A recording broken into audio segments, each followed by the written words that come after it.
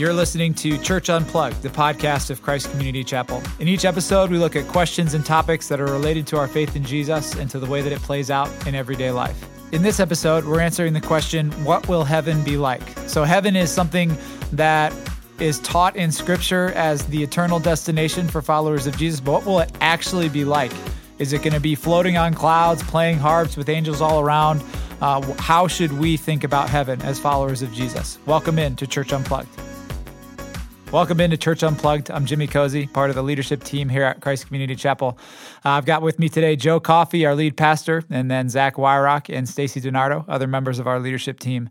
Our question for today is, what will heaven be like? So I don't know about you, but sometimes when I think of heaven, all I can think of is like in the Looney Tunes when somebody would get hit by an anvil or fall over a cliff, and then their ghost would come out of their body and they would float up to the sky and they'd be sitting on a cloud playing a harp next to like an angel. I don't know, but the Bible obviously has a lot to say about heaven. So as followers of Jesus, that's something that we very much hope in. So what will it be like? Why do we hope in that? I don't know how many people have referenced Looney Tunes to start out a discussion. It's the kind of content we look to you to bring. Good job. Yeah. Only a few people. Yeah, that was good. I would start out with the overall story of the Bible. All right, the overall story of the Bible is one of redemption. It's redemption of people, redemption of places. So when the Bible starts out in the Garden of Eden, then you would look for that story to make a complete circle and end up with something like the Garden of Eden. And we'll flesh that out in a little bit. But people have to quit thinking that heaven is a whole nother kind of planet like Mars, like we're going to go from Earth to Mars and that's going to be heaven. But it's going to be a redemptive restoration of what God's plan, his original plan is.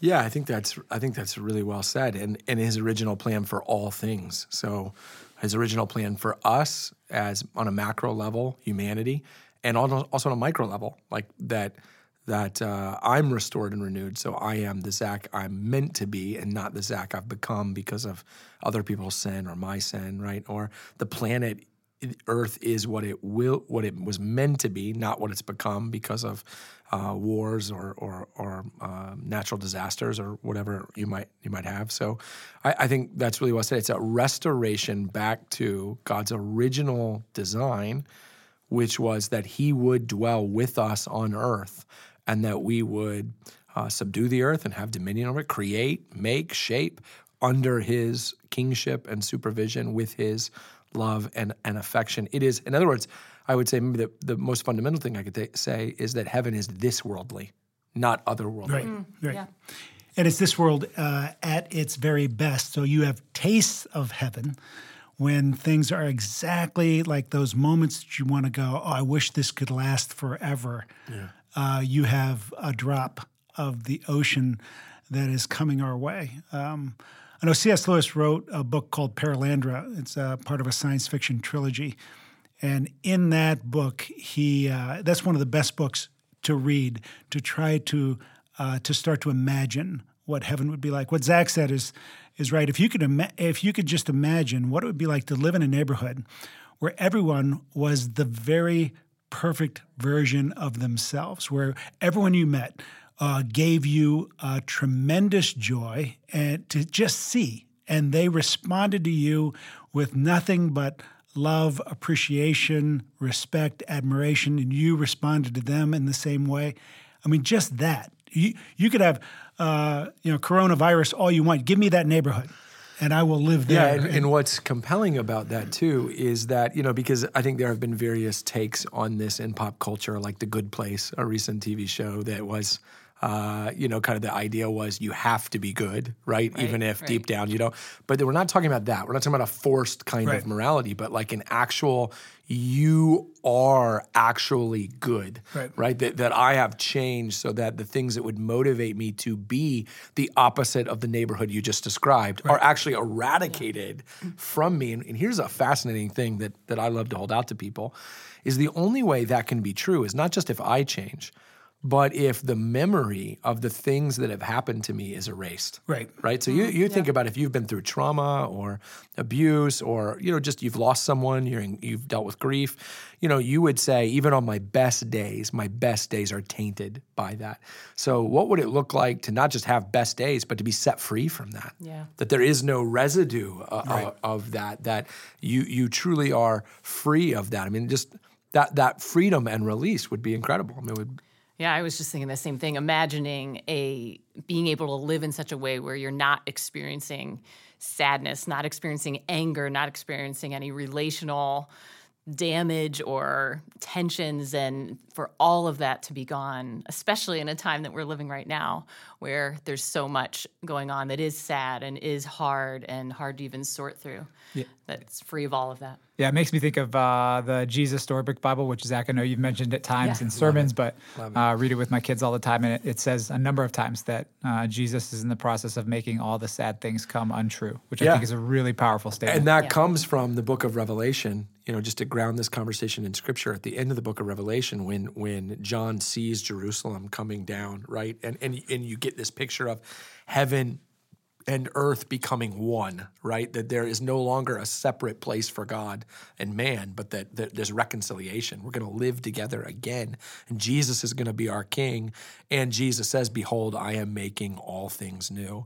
And one of the things I love about that is what he's really saying is heaven is breaking through even now, because he doesn't say, "I will make all things new." He says, "I am making all things new." It's now, and there's a theological phrase that I love that says it's already, not yet. It's already happening, but it's not yet completed, and that is a really exciting thing, because what we're talking about here about being the best version of yourself and being set free, like when God saves you, so as you listen to this, if you're a Christian, as God has saved you and is sanctifying you, that's heaven breaking through. Like you are slowly and gradually, as we begin to align our families with God's kingship, as we begin to orient our money in God's kingship and so on, heaven is breaking through, and we're getting glimpses of what it will be like. Like one of the things that people tend to forget is that God is the most joyful being in the universe, and that what heaven will be something that is filled with a joy and a continuous joy. I remember reading, it was a while ago, and I don't know, I'll paraphrase this, but I remember reading that a theologian said that when God created all things, the sound that echoed in the universe was that of raucous laughter.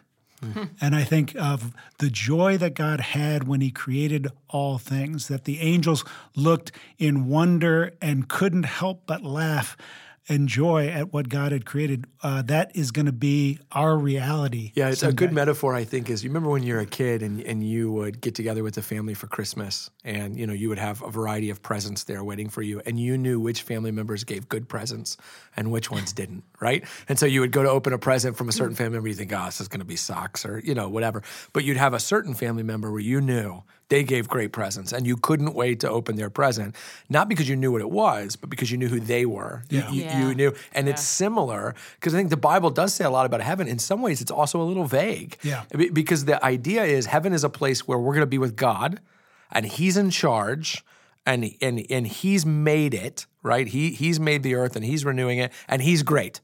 So it's going to be great, right? The emphasis is on the centerpiece of heaven, less the details of heaven. I think what you just said is really important too, because more than even making things new, Revelation 21 talks about God making his dwelling place among his people, which is, if you think about right now, sin has broken our relationship with God, and it's not what it could be. Yeah, I want to flesh that out too, because I think that's some of the great joy of heaven is when I read Genesis 2 and I read that Adam and Eve talk to God, right? So they're totally free of any spiritual confusion. They know exactly who God is. They know exactly what God is doing. And then I think, what would the world be like if it was like that? Like, think about all the damage that is caused by spiritual confusion, right? By not knowing who's right about God, who speaks for God, right? They didn't have that. The second thing is they were naked without shame, which means they were totally free of insecurity, right? Totally free of, and I think about who would I be if I was absent any spiritual confusion and without any insecurity? And who would we be? Yeah. And that's what they had in Eden, and that's what we'll have in the new heavens and new earth because God will dwell with us, no spiritual confusion, and we will be made new. There will be no need for insecurity because there'll be nothing to hide. We won't be worried about something being uncovered. And that's one of the things, too. I think sometimes when people think of heaven, and I can be guilty of this, too, you make the mistake of thinking of the Father's stuff and not the Father. Because people will say, oh, yeah, when I get to heaven, I will see, my mother or my brother or whatever. I'll be able to dunk a basketball. Yeah, right. And somebody will say, well, will my pet be in heaven? And you want to go, well, listen, what Zach was saying was right. The present under the tree, that is the present you look forward to, it's not that you know what's in the present, it's you know who the giver of the present is.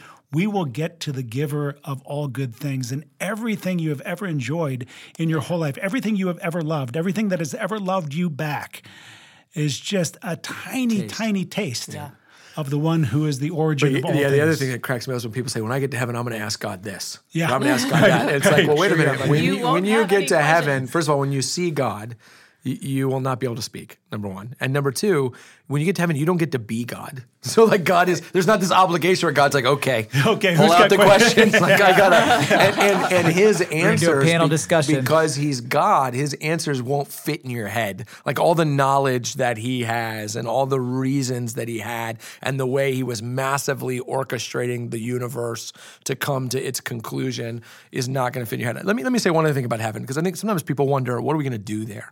Right? What are we going to do there? And look, the Bible's clear. Worship is going to be a key part of it. But when we think worship, we tend to think worship services. Now, I will just add that when you're in a great worship service, anytime you've been in a phenomenal worship service where the presence of the Lord is felt, you're never looking at your watch. I will just say that is true. But also, let me say this, that when God puts Adam and Eve in the Garden of Eden and he tells them, be fruitful, multiply, subdue the earth, fill it, have dominion over it, He intends them to build, shape, create, make, right? And the Bible begins in a garden, it ends in a city. It has in mind progress. So what if, and I think biblically I can support this, although I can't point to a verse that says it. What if the new heavens and the new earth is simply God giving the earth back to the church with a blank slate and saying, now let's get back to doing what I said. Dude, let's build, let's shape, let's create so that we are making art, we are creating, we are designing, we are building, but with an eternity to do it, with God as our resource, right? So what will it be like for you to have an eternity to say, I want to play the piano, right? And I'm going to worship God through music and understanding music, and right? So when you put it that way, that you see that heaven is an opportunity to be human in every sense of the word, to be human and to come alive uninterrupted and unconcerned about the things that tend to rob us of our humanity. Well, and everything that we do can be an act of worship. So when it speaks of worshiping on and on and on, all of our activity, all of the things that we're going to be doing is for his glory and will be for his glory, and he is the source of it. So a question I hear all the time, and even I try to think through, what will relationships with each other look like in heaven? Will we know each other? Will we recognize each other? Will we be so caught up in what God's doing that we won't see?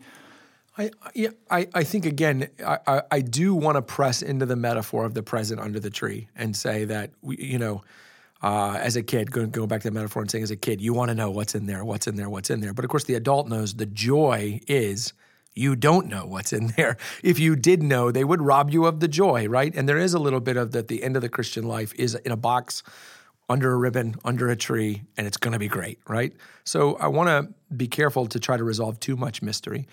But I do think the book of Hebrews will say Jesus is our forerunner, right? He goes first.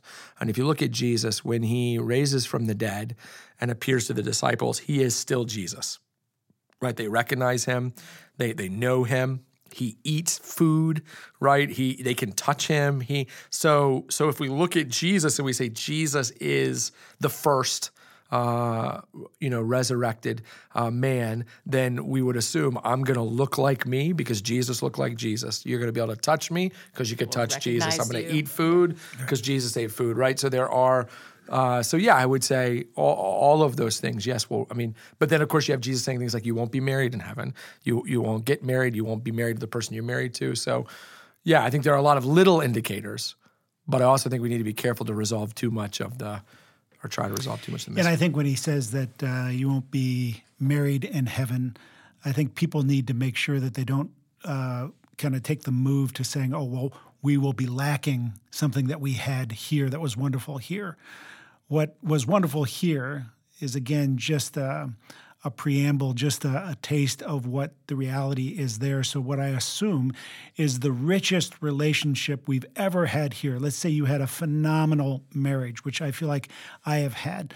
When I get to heaven, that will pale in relation to the kind of relationships that we will have in heaven. It almost is reframing the question about marriage. Marriage exists because we lack here. It's not something we will lack there. Correct, right. Yeah. Right.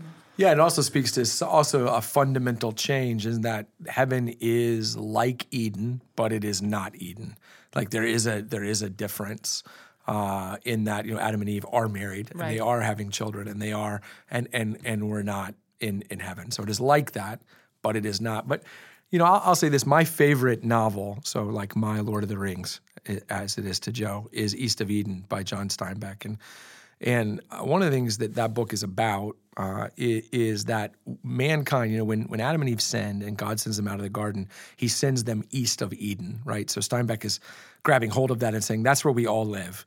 We all live in a place we don't really belong, missing something without really knowing how to get back. And actually the novel is about all the different things people try, marriage, sex, money, children, right? They try all these things to somehow get back to Eden and they never seem to make it. And I think this is part of the present that we can't understand. We don't realize what we're lacking. Yeah. We don't realize how east of Eden we are. Right? And so, like, the best thing we can say about heaven is we will be in Eden. We will be all the things we're lacking now, all the things we don't have that we don't even know. I think of Paul in Romans when he says the Holy Spirit prays for us, things we don't even know to pray for ourselves. Like we know so little about even ourselves, right? And in heaven, all those things we don't even know, the God who is the great gift giver will give to us, and it's going to be great. You've been listening to Church Unplugged, the podcast of Christ Community Chapel. In each episode, we're going to look at topics and questions that are related to our faith in Jesus and to the way that it plays out in everyday life. We want your feedback. We want your suggestions. If you've got ideas or questions that you'd like to hear answered on the show, you can email us at churchunplugged@ccchapel.com. We would love to hear from you. Thanks for listening.